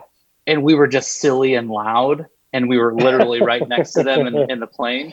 Like everyone's, serious, doing their handshake, breathing, getting in the zone. And we're a bunch of dumb kids. We don't know that we should be taking this serious. And so we're yelling friendship and singing fucking songs in the airplane. And so I think that's when you guys got the whole plane yelling by the time you guys are done with it. We did get the whole plane doing our handshake, which was a lot of fun. But that's how we met Donna. And I think Ben developed a relationship with MX after that, and that's how we made it to Lodi sequentials. I wondered if you had known her before that, or known MX before that. Man, I can't remember, to be honest, exactly where it all fell into play. Hope maybe Donna's listening and she can type in, give us some details. But she was listening earlier. I'm not sure if she's still watching now. What then we started the whole Undercover Ninja. Oh yes, that's exact. I'm looking at a Paraclete XP video right now from Undercover Ninjas. Tell the world about the Undercover Ninjas. Let's make them less undercover. Well, MX and Donna, man, they got a group of us together. Me and Devin and Ben and Reese and just a whole crew, and we would go to tunnels and do some filming and flip stuff. Man, we like to flip shit, so. We got creative and had a fun crew that just wanted to go rip and shred and get creative flipping pancakes, because that's what we did. We flipped a lot of stuff. So MX is probably one of the best engineers as far as that goes, is for designing dives. Him and Mikey Knight are just phenomenal at that kind of stuff. So it was fun kind of, getting the group together. I think we got together like once every 6 months or so. We'd go to a tunnel and do 6 or 8 hours. So then we took some of it to the sky and had a lot of fun with it. How big were the groups that you were doing in the indoor stuff? A lot of the tunnels, the 14 footers, we would do 6, maybe 8 people, for sure 6. And then we'd go to Paraclete and we'd do like 12-way stuff, 10 or 12-way stuff. God, when was the last time you did a camp like that? Like something with buddies like that, where you just got to flip shit and be creative and have fun. So before this virus came out, we still have the tunnel time reserved over in Abu Dhabi. Oh my God. I forget that that's even a thing. Tell people about Abu Dhabi that don't know, who haven't heard. Well, I don't know much. I haven't been there yet, but it's a 32-foot tunnel. 32-foot tunnel, dude. And we have a group of 21 or 22 ninjas ready to go. And we have, I think we have 18 hours of tunnel time, something like that. Oh my God. And so we are ready and willing and just waiting for the chance to go find that 32-foot tunnel. When were you guys supposed to be there? We were supposed to be there the first week in April. Man, I'm so sad that footage doesn't exist yet. Yeah, I mean, we're excited, man. It's should be fun once we get over there. Well, if you need someone to tag along and throw together an edit for you, I know a guy. Yes. Oh, nice. Yeah, I was going to ask, do you guys have a video planned for this trip? Kind of what we do is we just get net mounts and people stand in the door and do the filming, and then we put an edit together. Yeah, MX has always done such a great job with those, man. He's amazing. I can't wait to see it. But to be honest, we're excited to hopefully go over there and shred in that tunnel. So I cannot wait to see this footage. I've been waiting and wondering to see like a big group in there, and Undercover Ninjas. You guys will use that fucking space like the way it was meant to be used, man. That's gonna be so. Yeah, we've seen some pretty cool, good, like I think 20 ways in there, but I haven't seen anybody flip a 20 way yet. So we're ready for the challenge. Oh my God, dude! So that is insane to imagine, to flip a 20 way. That's gonna be great. Yeah. I can imagine one of my favorite things at Houston with Live Biggs is watching and sitting there seeing Mikey or MX engineer a skydive. I've sat there and just watched him develop this plan, and I'm like, and I'm watching the flyers figure it out, and to watch these minds go engineer something in the tunnel with that space, we're going to see some next level shit. There's no doubt, man. Should be fun. So I'm scrolling through just a few videos on your Facebook page, just because that's the only way I even stalk and know about my friends anymore. I'm looking at the SDC Core 8 and 16 way sequentials. Are you guys still doing camps like that? So we are. I'm not sure what the schedule is like. Unfortunately, I'm not able to stay and participate with a lot of that stuff. When I travel and train and compete, as soon as we're done with that stuff, I got to head home and work. And so a lot of that kind of falls on Jason and Steph. Sam will be around, I'm sure. But unfortunately, I have to come home for that stuff. So if you were going to engineer your perfect skydive right now, like what would it look like? Do you want to just go on a rip on a 2-way with a buddy? Do you want to do 16 way? Do you want to do the 200 way? Like what's the coolest skydive for you? Oh man, there's so many cool things. Obviously a 200 way that we didn't get is something I really want. 200, that's such an amazing accomplishment. So looking forward to next year, hopefully, and doing that record. I really enjoy, like smaller groups, like 4 and 8 way, to be honest. Like, you can really get creative, and you can flip stuff. You can do movement. You can keep track of where everybody is and be safe and accomplish a little bit more. Where you start getting up into 16 and 20 ways, it takes time to build that stuff. So I enjoy the smaller stuff for sure. So were you on the 200 way attempts? Oh yeah. Is that the most people you've been in the sky with at once? That was amazing. Yeah. I'm not sure. I mean, Rook could probably know better, but our team kind of sits down with Rook and helps slot it. And I'm not sure how close we actually got, 180 something maybe together, 100, maybe 190. But man, just seeing all those people out in the sky and seeing the talent and the control and the patience, it's awesome. It's amazing to see 200 people out in the sky. What's the experience in the skyline? I mean, like, take me through one whole skydive. Like, how long's the plane ride? How long do you dirt dive it for? Like, I just want people to understand a little bit more of the preparation that goes into a crazy jump like that. Yeah, big waves and world records are really time consuming for sure. I mean, we spend an hour on the ground debriefing and reslotting and dirt diving. The plane ride is just under an hour. I don't know if it's 45 or 50 minutes in a plane.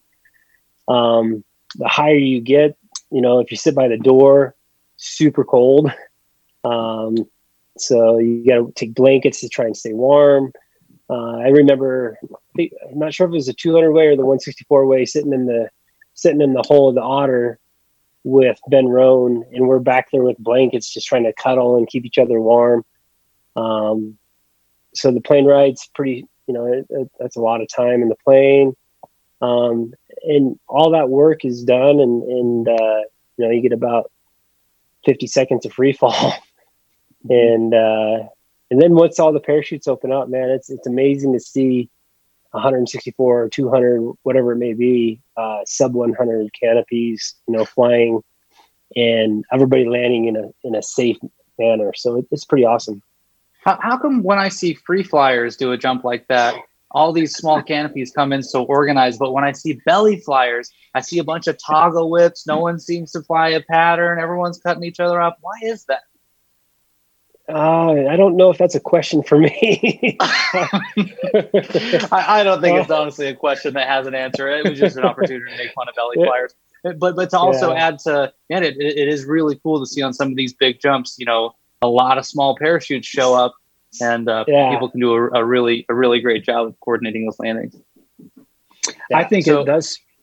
I think it actually speaks to the new generation of canopy pilots, not necessarily new generation of skydivers, but people who are flying these more aggressive canopies have come to the reality that the parachute's not just a vehicle to land me to the ground. It is a fun toy. It is something I get to pilot, and our discipline to learn that wing allows us to put it in, like Nick said, such an orderly fashion, man. I love watching 35 big ways just crush it. And I was thinking the same thing you said, Nick, and I didn't want to say it, but like, man, these old crusty I'll say it. Cutting each other off. But man, these free flyers on the sub 100 square foot canopies are making it look so organized and so structured. And just kudos to everybody in that new breed. And there are old crusty belly flyers who are also in that new breed of canopy thought process and pilot. It's just, unfortunately, there's some embedded dinosaurs that won't evolve. But I love seeing the canopy pilots out there do so well today, especially at these large events. DJ, you'll probably know who wrote the article, Stop Turning. Is that a Brian Burke? Yeah, I'm pretty sure that was Brian Burke. I know it's something that I also teach. Do you know the article, Dusty? Names. I've been drinking over here. Dusty, you Stop Turning? Go ahead, Nick. Oh, you go ahead. I think Dusty just said that he hadn't read it, but you were going to compare it to something else, I think. No, I was just going to explain what the article is, but you brought it up, so go ahead and tell me. No, you tell me. You're better at canopy coaching stuff than me. Come on. Man, first of all, I don't know how completely true that is. I just have more experience doing it than you. I've seen you do some canopy coaching at the DZ with people who need help. And I will encourage you. I can sound real smart to a person that knows almost nothing. That I can do. That's the trick, man. But I do want to throw out real quick. I see so many people yell at jumpers for the mistakes they make, whether it's like somebody flying in the tunnel with Dusty who does something stupid, or somebody who does something stupid in landing. And the thing that I hear from the Utah guys, I've never been to Utah. I've never trained with you guys, but tons of my friends have. The things I hear about you guys, the things that I see from you, Nick, is that you don't get down on people. You do go coach them. You go teach them how to be better flyers, how to be better pilots. And that Stop Turning article by Brian Burke essentially says, stop turning. You need nothing more than 90-degree turn to land your parachute. 90-degree turns in your pattern. That's all you need. Our number one, today, fatalities are coming down with canopy piloting, but for many years, over half our fatalities are under perfectly good parachutes. Fatalities occur because of turns. You turn into the ground or you turn into each other. It's rare that people collide straight on. This happened. So turns are our number one killer. So why turn your parachute any longer? Do no turns larger than necessary. Nothing bigger than 90 is what Brian's propagating or proposing. I agree with him. I think I'm pretty sure Dan BC has also pushed and promoted this. Most large events, the big ways that Dusty are on, require and mandate them. Nationals require and mandate them. And people ask me all the time, what if I need to do a big turn? Do a 360 to create vertical separation. I'm super down with. What if I want to spiral? If you don't think spiraling is fun, you're a pussy.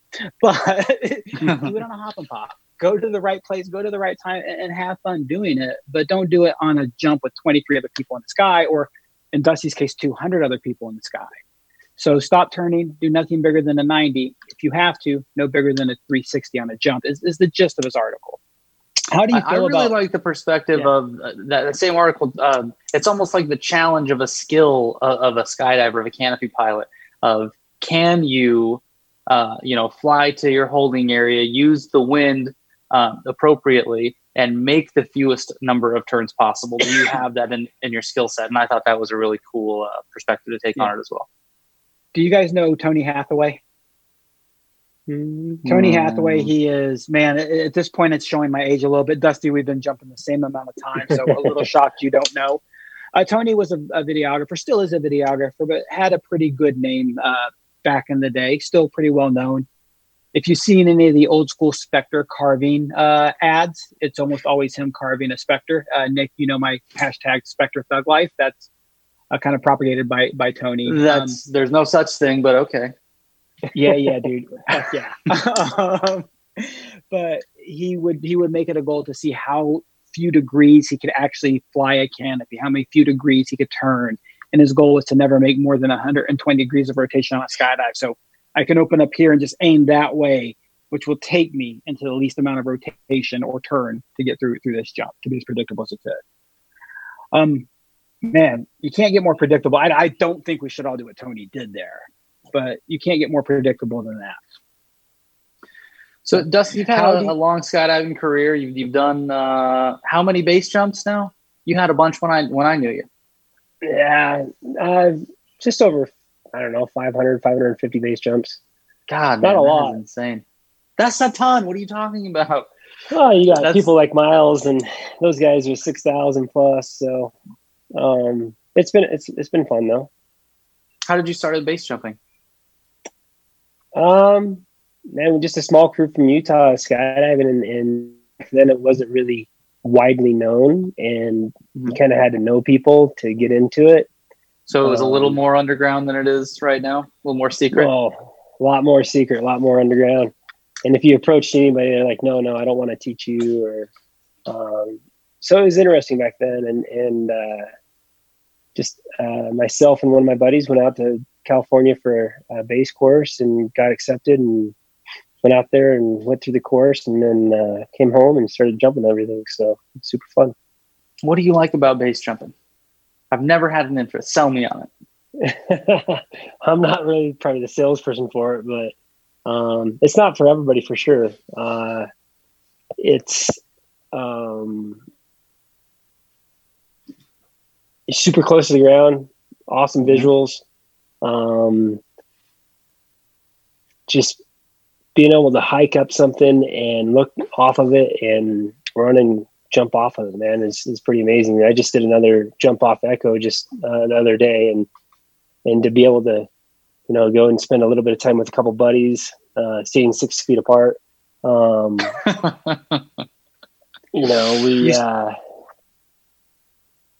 do the hike real quick and look around and see nature and see the cliffs around you, and be able to run and jump and enjoy that moment with those people. It's kind of like a tandem skydive or any skydive, to be honest, to be able to share that jump with them. And it's just a little bit different. I'm not much of a solo base jumper. I don't go by myself.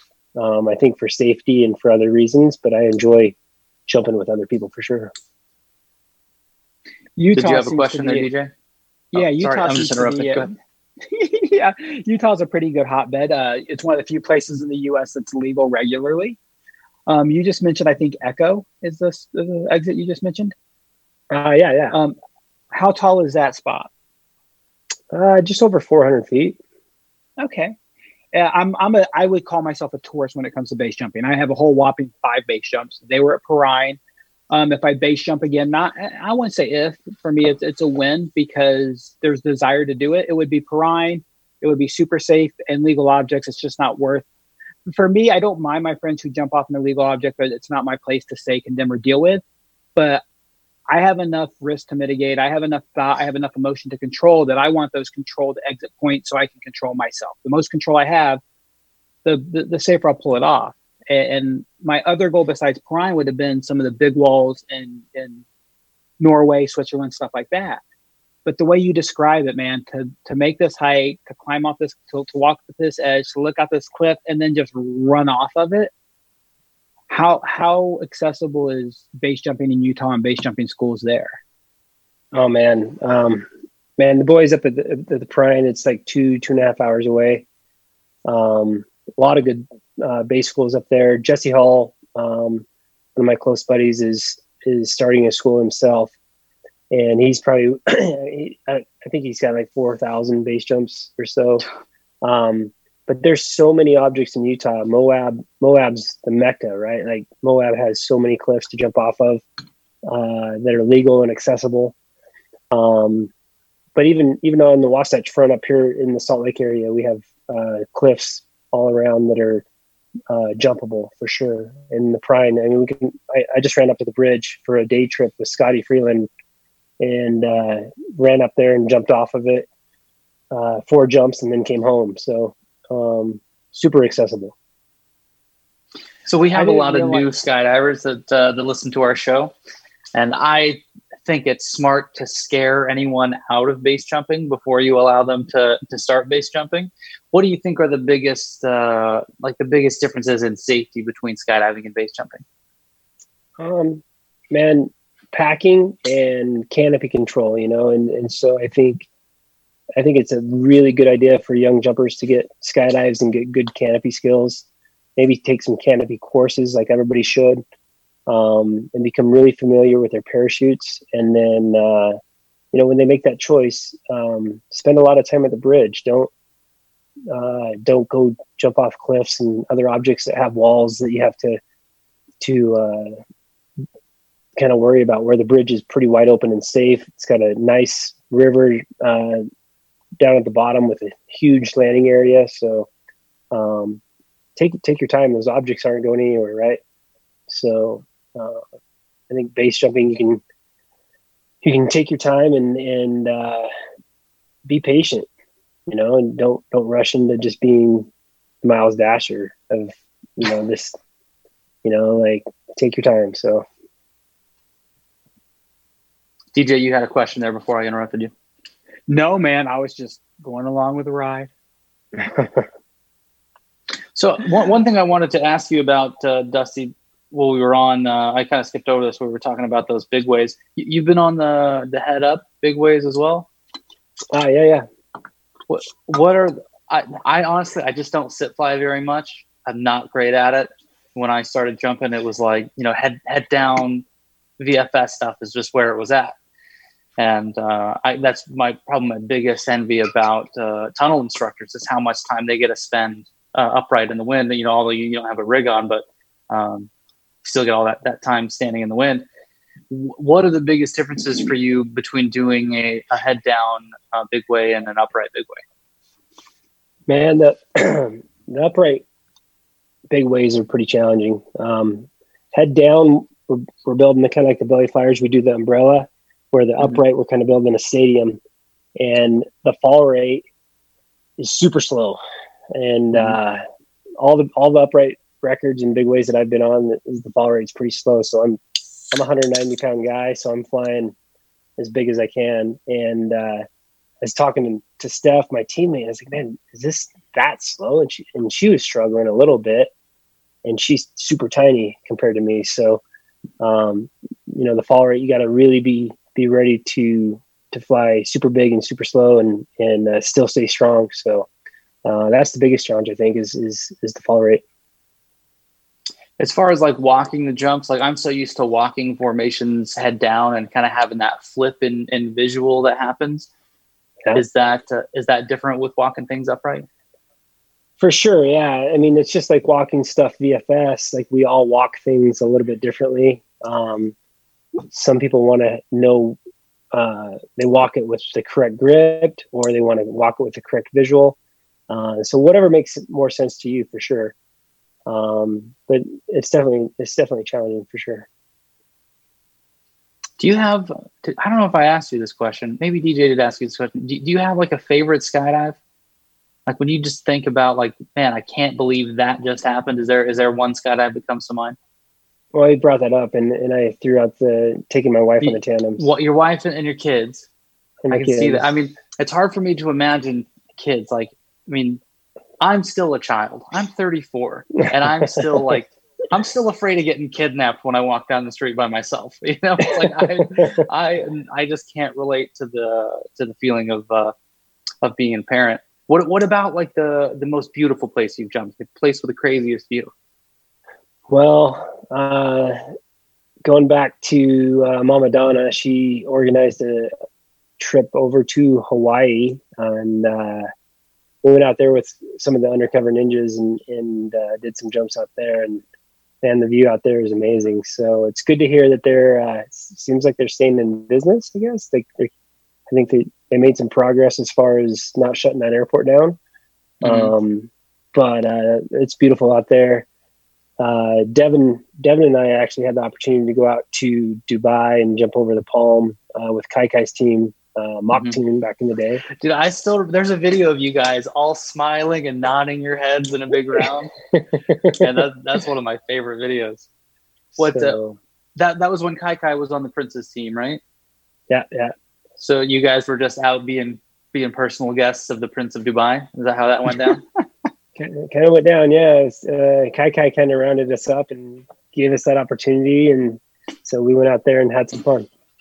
That was when things were still really good for skydivers in Dubai, right? When it was still like fairy tale good, right? Yeah.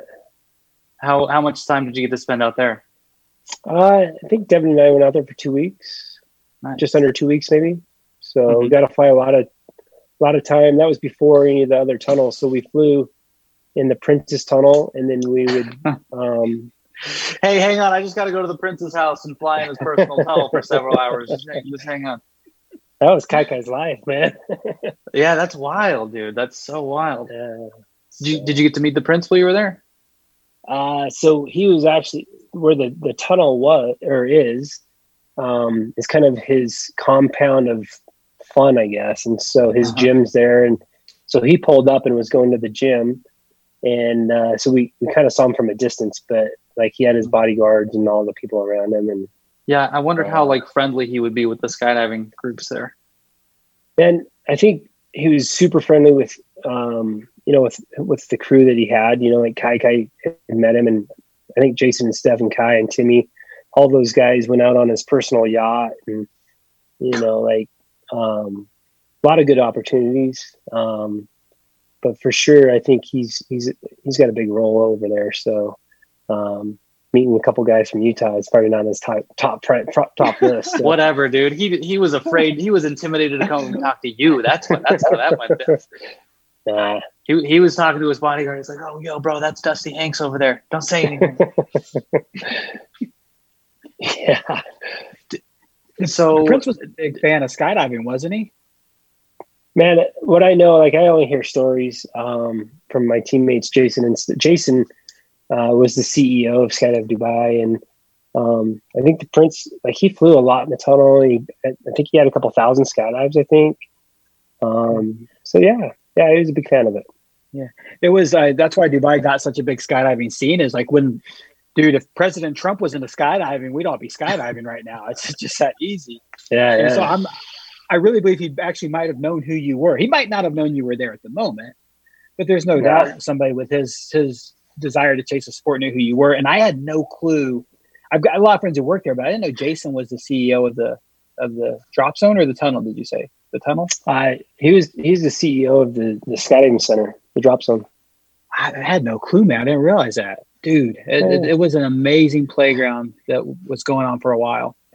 Yeah.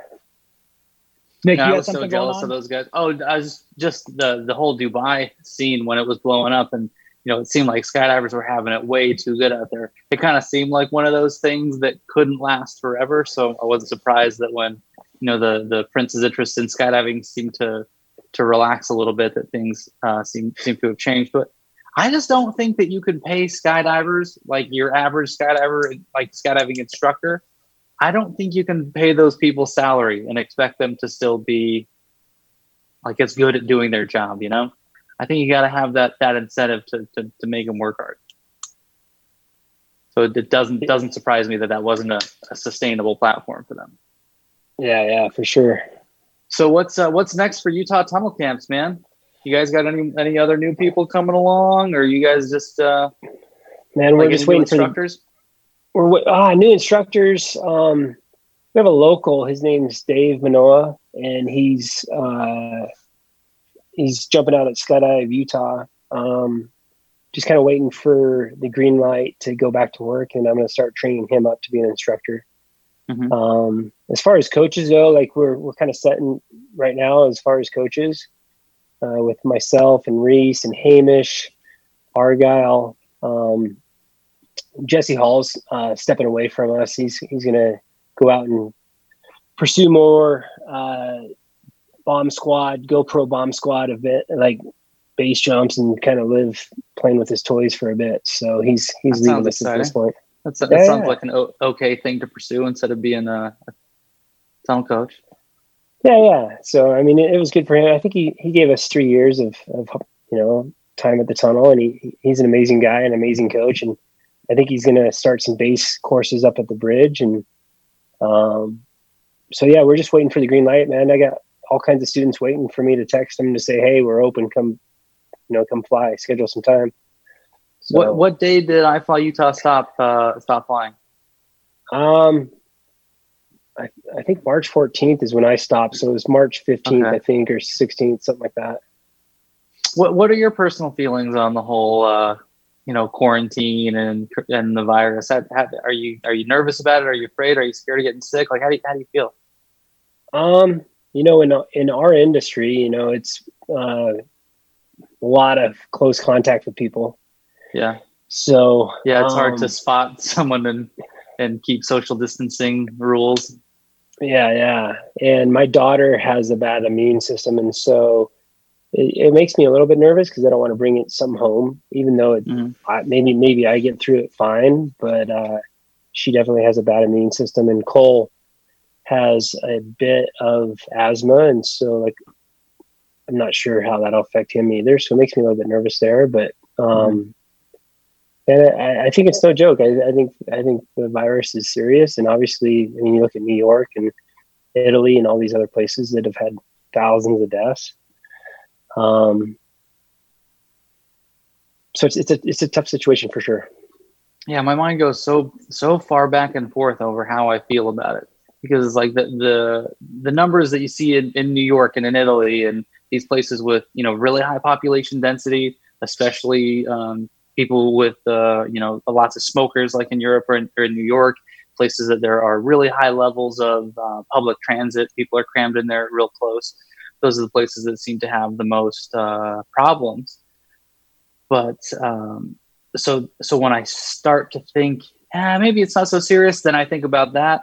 And then when I think about how bored I am and how bad I want to get back to real life and skydiving and having fun with my buddies and giving high fives and hugs, it's like, is it really so bad? Like, let's just give it a shot. So yeah. I don't know who's going to talk me into believing which thing, but it surely goes back and forth. I don't really spend a lot of time around, my family's in Utah. My mom, I'm not worried about getting mom sick. I'm not worried about, I don't spend a lot of time around people that I would worry about having a compromised immune system. So I'm pretty sure I'm gonna be okay if I get it. And so I don't know if that's is that selfish for people who think and feel that way to want to try and get back to life as much as they can, or is the right thing to do to just continue to hunker down and keep waiting until this whole thing blows over. I don't know what the right thing to do is, and I don't know how long any of us can sustain our lifestyles before we got to start making money somehow. I don't know what the right answer is. I don't think I've heard anyone come out with that perfect answer yet, but it seems like right now we're just going to keep waiting. For sure. I think the risk is crazy because right now the thought process of I'd rather hunker down longer than necessary to be safe is one school of thought, and another is like, man, we just need to get out and it's going to be okay no matter what. And I think the in between is really a responsible group of folks, and this is God fucking asking society in general to be responsible. If people could go out for the next 2-3 weeks, starting May 1st is when a lot of states open back up, and say, hey, let's go out and let's act responsibly. Let's wash our hands. Let's do this. Let's do that. Let's wear a mask, whatever, man, work in those responsible ways. And people who are in high risk environments, my father has high risk exposure. His age, number one, number two is natural health issues. So he shouldn't be around it. People who are going home to kids with sick kids, you've got to be careful. But those of us who are young and healthy, like Nick, I'm going to say mid-age and healthy like me, look at them guns, son. They're looking all right, my quarantine guns. Yeah, I think if the world opens back up a little bit at a time, man, what if the world opens up this little bit and then 2 to 3 weeks from now, we're going to know? Because right now we're playing the guessing game. We need some actual, let's give it an effort and see what happens. And man, I just don't know. Nick, I've been with you. It's like, I'm more on the conservative, like, man, I'd rather take too long. And you've been on like, hey, I'd rather get going. Yeah, I'm willing to take the risk. I really feel like my personal situation, I feel like I'm less at risk if I take that risk. I mean, if I get sick, I'm probably going to live. And so I'd like to roll dice, but I understand for older folks or people who are in really close proximity to those older people or to younger people that have compromised immune systems, I totally understand those people's desire to continue social distancing, to continue the whole stay at home thing. But like, I just wonder how long can this go on before, the economy, small businesses, people in general just can't sustain it, because like, man, the rent due still, or the rent is still due at the end of the month. And I know I'm not the only one who's worried about it coming.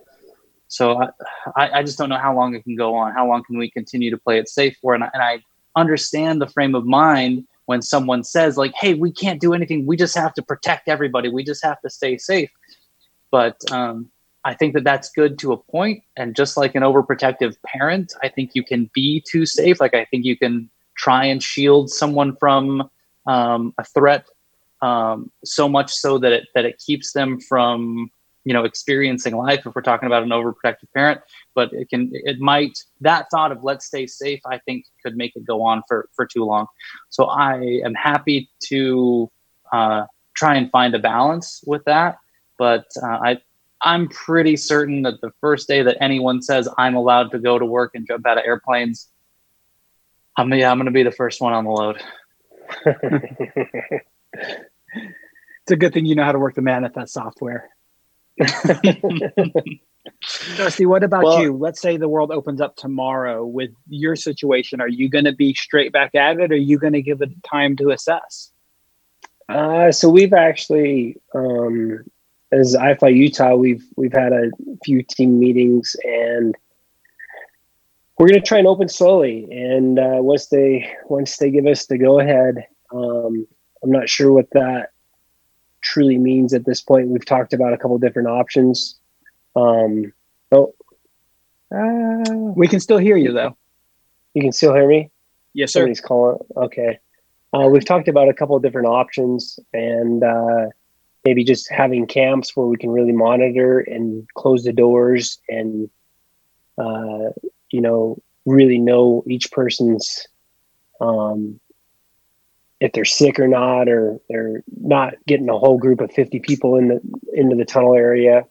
We've talked about that. We've talked about limiting to small groups, of 6 or less for first-time flyers. And, we've talked about, for sure, our policy as far as cleaning and disinfecting is going to change. We're going to be way more active as far as wiping down all the counters and wiping all the, making sure everything's super clean. And so we have a couple of different options. And my personal thought on it, I'll be a little bit nervous for sure, just because of my kids. But like Nick said, man, I got to put food on the table. I got mouths to feed, I got a mortgage to pay, and so hopefully when the government, we trust them, and once they say to open, and we open slowly and maintain some social distancing, and hopefully everybody cleans and washes their hands more often, and we all stay safe, and maybe we can get back to a different normal. I don't think it's ever going to be normal again, right? Like, it's going to be a different normal. I don't know how many high fives on the plane I'm going to give. I normally don't give a lot anymore. Like, so we'll see. Yeah, and I'm not trying to say of like, hey, I'm going to go back to real life and disrespect all these rules and not care about social distancing. Like, I'm expecting to wear a mask if we open back up. I'm expecting that, people are going to have their temperatures taken when they show up. We're going to have to do more work with crowd control and making sure that we're keeping those groups small and making sure that we're, wiping things down, that we can do as much as we can still do to keep each other safe and keep from spreading this virus until they get a vaccine, or until until we develop this herd immunity or whatever it is. But so I'm not saying all no holds barred, let's just go back to how life was. But I think that we should start making some steps towards whatever life's going to be. For sure. Man, I like where this conversation is going, especially some of the descriptions you guys are giving to assess what's going on. I did promise Dusty we were going to have him wrapped up here by 6:45 his time, which is just about that time. And that is exactly where we're going. So, Dusty, I know you've got other things you've got to do tonight. So as we get off here, anything you want to share with our friends, our family watching? Man, I just miss flying in the tunnel with all of our students. And I'm sure you guys miss flying in the sky with your guys' students and your guys' crews. And let's all be safe and let's get back in the sky. Man, thank you so much, Dusty. I promise you next time you're in town, please come do this in the studio. It is really much more laid back. We'll kick back on. We've got chairs, recliners. We make it super easy. Thank you so much for spending your time with us. I'm going to have a beer when we do it in person. All right. I'm going to get drunk. It's so good to see everybody. Guys and gals, thank you for tuning in. Next week, Gravity Lab Radio, we will be back. We will be back live. We will be back in person. Mr. P and I are going to be talking this week about what we can do to have a show in person. Nick, Dusty, love you, brother. Great show. But we got to do this in studio again, buddy. Thank you so much, man. It was really great to catch up with you, buddy. Thank you, guys. Take care. Gravity Lab Radio, Blue Skies. We're out. Take care. Bye.